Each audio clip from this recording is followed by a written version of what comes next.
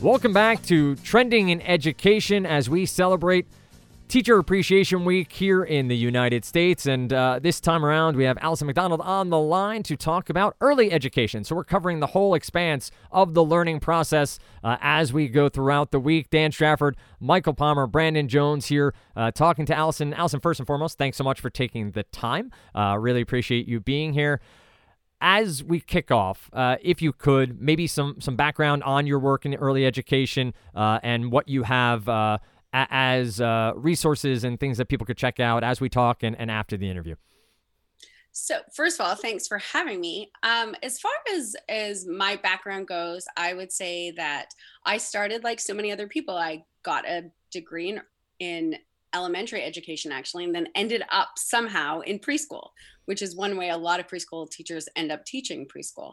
And then I fell in love with the little guys. And when my son, who's now 11, came along, I stepped out of the classroom and I missed it. I had been teaching little people for so long that one child at home was just not enough to keep me busy. So after a lot of friends telling me I should start a blog, I did. And that was early 2008. So I have been at this for a long time. Eventually, I missed the classroom enough that when my youngest was in pre-K, I stepped back into the class. So I taught again for 3 years before stepping out this fall to finish my master's degree. So along the way, I wrote a book for Scholastic. I co-authored a book called Raising a Rockstar Reader. And my co-author and I are very excited to be writing a second book geared towards teachers. So that's all early education. And I wrote for a lot of other places like PBS Parents and Scholastic Parents for a very long time as well. So I have really, if I look at what my mission is with early education, it's taking the hard stuff and breaking it down for the parents and teachers that need to know it. Mm-hmm. Fantastic. Quickly jumping on, Mike may have a more succinct question here, but the idea of blogging this early, you've been on for a long time on the blogosphere. Have you seen that be the biggest influence in how you've learned and how you've grown, or have you seen a development alongside the classroom and what you're learning in pursuing a master's? I would say it's probably both. So as far as the blog, what the blog does that has been so great for me as an educator is it's brought in, I get a very global view. And I don't necessarily mean global worldwide, but just there are so many different strands of early education. And it's easy to see, to kind of synthesize all of that. It's easy to see the different methods, but then all the similarities as well. So the blog has definitely helped with that. As far as kind of how I teach or what I focus on, definitely it's hard not to. I mean, you get more educated and you do have a different perspective, but realistically, that perspective becomes a lot grayer. You don't see the absolutes anymore. Once you dive far enough into research, all you see is gray. So that's really how it's changed me. Yeah, just kind of building on that, I was trying to understand the challenges you must face trying to be an educator, but also a writer and a blogger and a mom. And how do you balance all those things? Because that's especially early childhood ed. It's when you're pretty engaged, right? So I'm just trying to understand how do you juggle those different hats you might wear? You know, that's funny because that's why I had to step out of the classroom. I knew the second book was coming and I knew that I needed to really focus on this thesis and do a good job. Doing a bad job wasn't an option. So there is no balance. I mean, I think if we are always striving for balance, we're never going to find it. But if we say, do you know, there's seasons for this, there's seasons for that. Like the balance is my house is a mess right now. That's the balance. And I haven't been able, normally I train for marathons. This year, thesis came first. I haven't trained for a marathon this year. So it's really a matter of, and things like my daughter, I was saying before we started that she's a high needs kid. And I've had to balance that. Like I pick her up from school every day because if she takes the bus, she has a bad day. Mm. And so it's finding the priorities. Like, I need to do this, so I have to do that. So I think throwing out the idea of being able to do it all helps. And just, I mean, my bathroom's kind of gross right now, and that's okay. But it also sounds like you've also been somewhat reflective about yourself and sharing about yourself so that you could help others, right? Like, so like you started a blog, you know, like you kind of you were almost over contributing of yourself as a teacher, at least initially.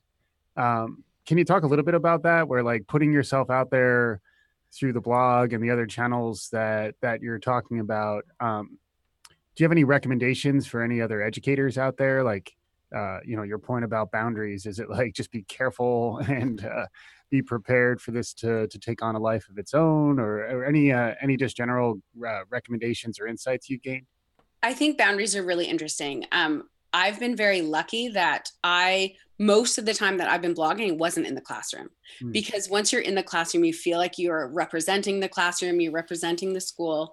I take a very strong stance on equity and inclusion in early childhood education, specifically, well, not specifically with, but the one that gets the most pushback is LGBTQ books and whatnot. And I'm very strong about that.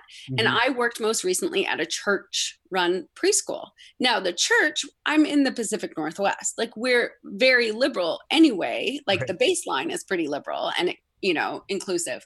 But I've had to definitely be like, oh, okay, well, I'm representing this. I need to be careful of how I say this, but I'm not going to change my base values of what I think is important.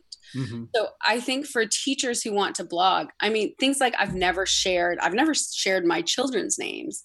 I've never shared pictures of my students. Even when their parents say they can, it's hands only. That's it. So you have to kind of be extra careful about the boundaries, because you never want to have that conversation with your principal or with a parent and have to defend what you've done. Yeah, I think I think that's finding the right balance and knowing your roles is important. I think I'd like to, if I can, ask a question about the role of as an early childhood educator. And I have a 3.5-year-old myself, so I'm an interested listener, not just a co-host along with you. But any insights or pointers, things that you might have shared in the blog, or things that you'd want listeners. Some of our listeners have children of their own. That things that our listeners might want to hear. Do you mean basically, like, are you asking about resources? Yeah, I mean, I know that you have contributed yourself to a number of different resources, working with different brands. But if there's and any either resources or insights that you might have that a parent of a young child, early learner might benefit from. I have a ton. I mean, really, when I think about what the seed of what I do is trying to make teaching your children, whether it's at home or in a classroom, easier. So it's all about that. So book lists about every topic you can think of, I have on the blog. And then also, as far as specific as thematic units that I sell for teachers as well. But I think also some of the communities that I've created online as well. I mean, every social platform is a little different. My Twitter is different from my Facebook, and Instagram is different from Facebook as well. And I would say that for parents, following me on Facebook is probably the best option of finding things that are for parents that want to be engaged with their children in the educational sphere. Yep. That's great. Give us the shout out for where people can find you on Facebook. It is facebook.com/no time for flashcards. No time for flashcards. That's great. Yeah, I think that it's interesting. My own experience as a parent who is in education, there isn't really a blueprint. Like you don't get handed when your child turns 2 and is going to be of schooling age or 3 or whenever you're sending her or him.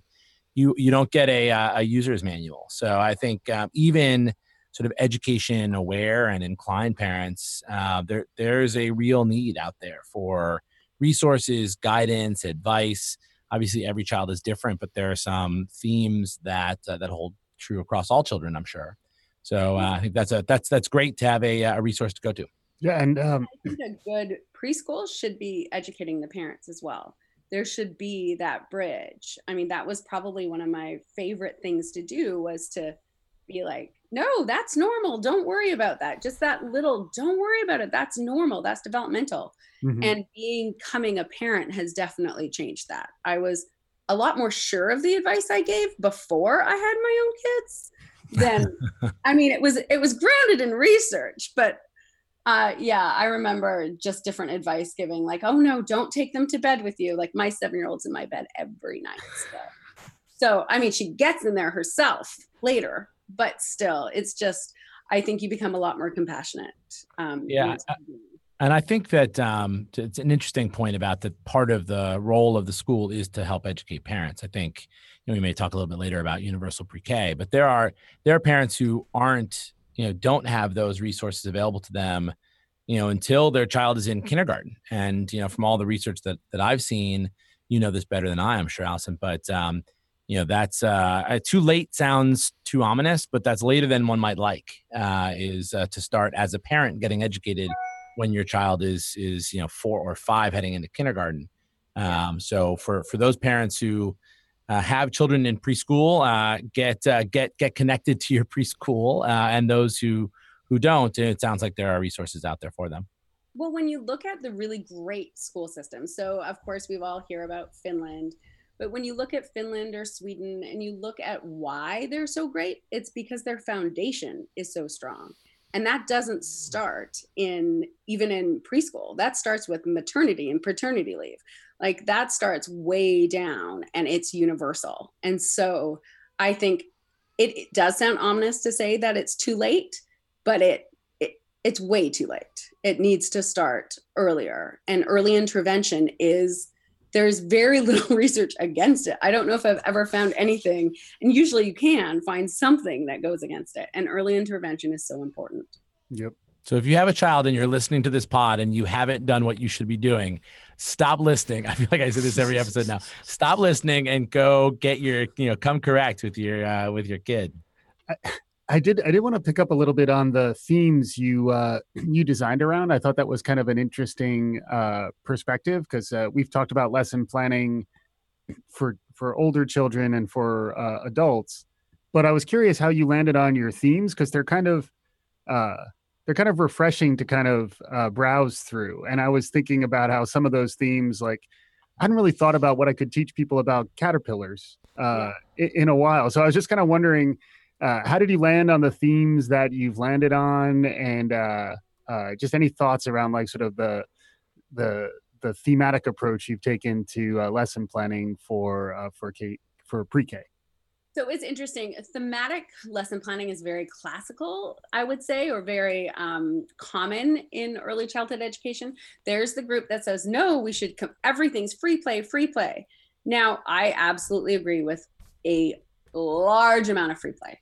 And play is where kids will differentiate naturally. Play is where you will get to learn about your students, and they will get to learn about you. And it's where they construct knowledge.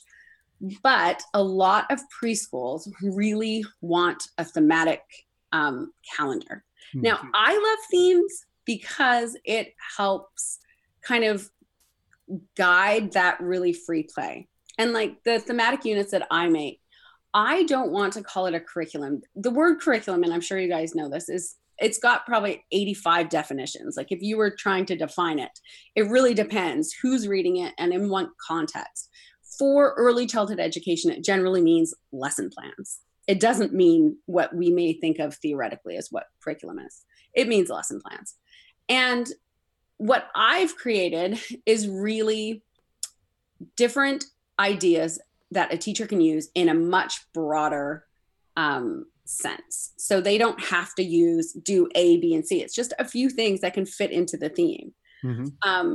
I think themes allow kids to work on those basic skills in a new way. So it adds novelty, which is really important for engagement. If you go into an early childhood education classroom during free choice, which should be most of the day, you will see kids that are engaged, and you will see what I call drive-bys.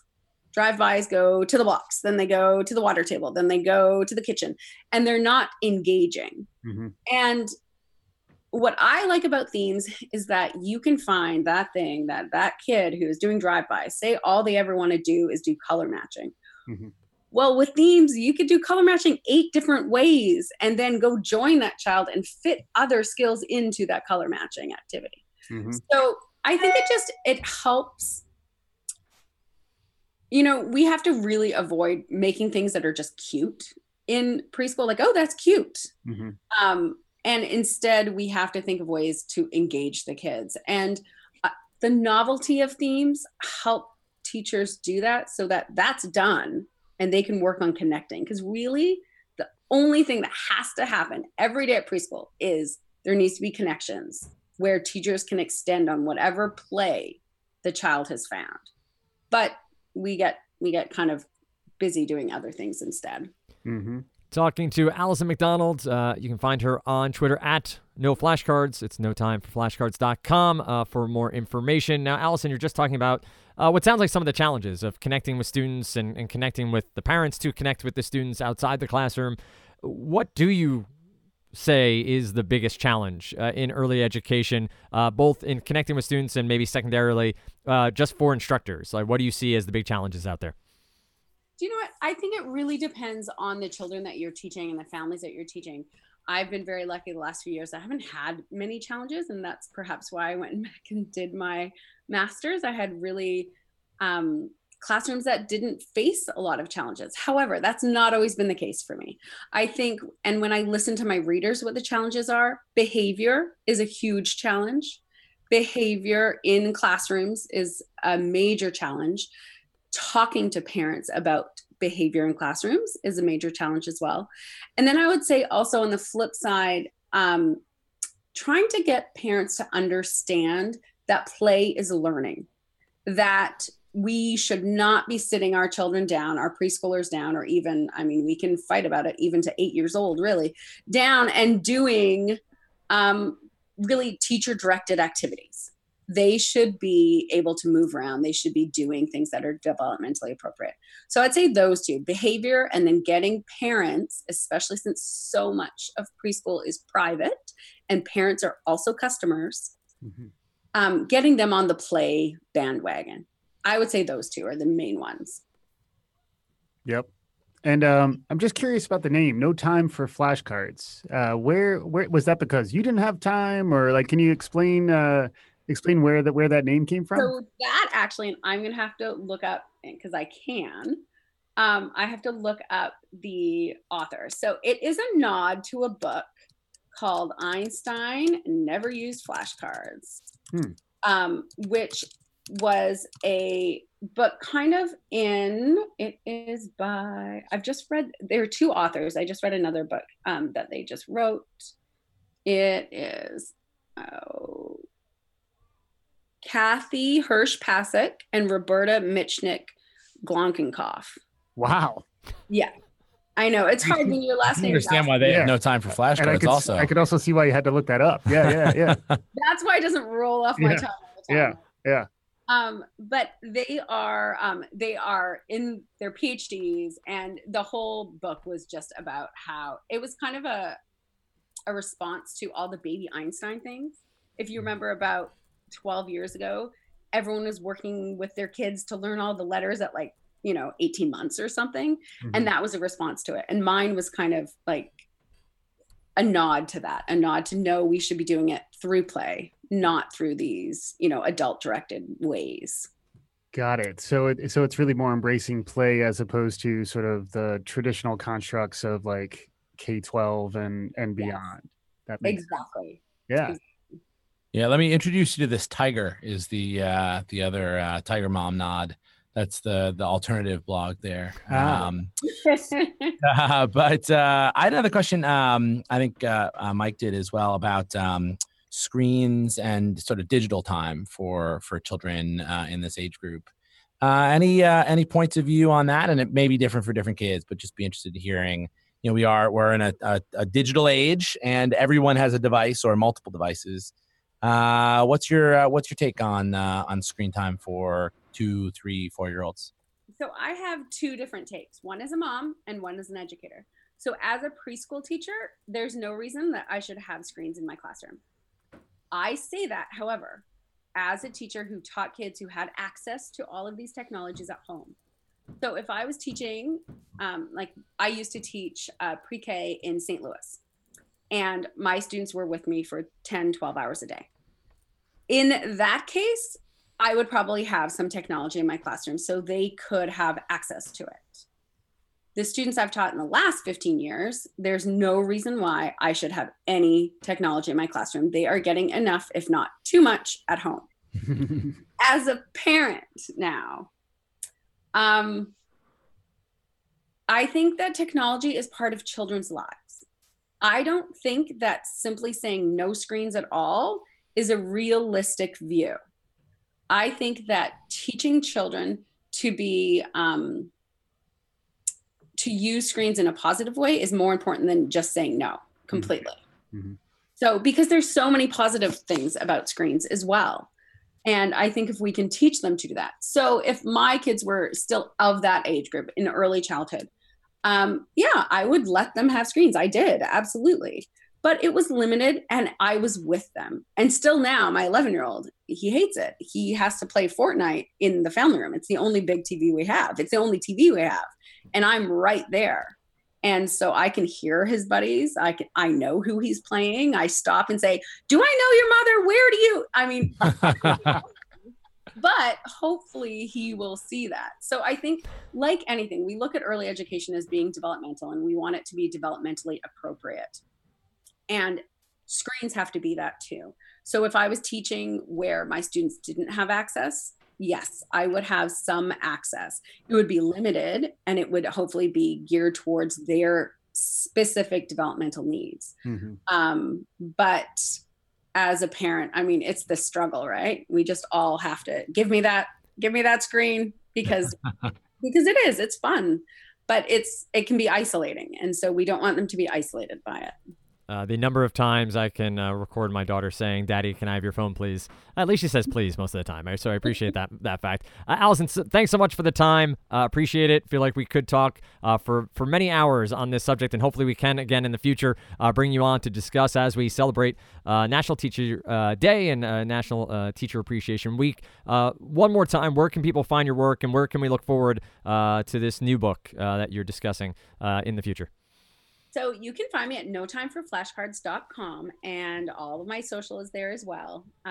It's the easiest way. And then you can also find my book on Amazon and Scholastic.com. I think Target.com also has it. It's called Raising a Rockstar Reader, and it's published by Scholastic.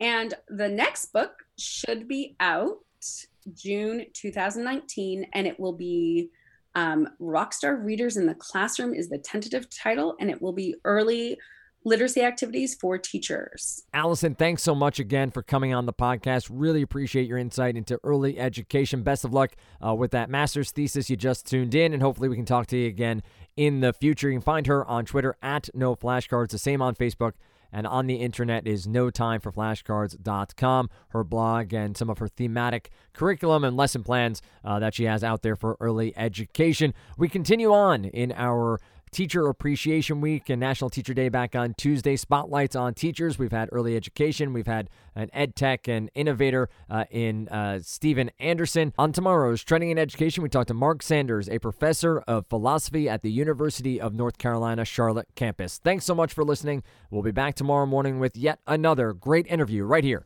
on Trending in Education.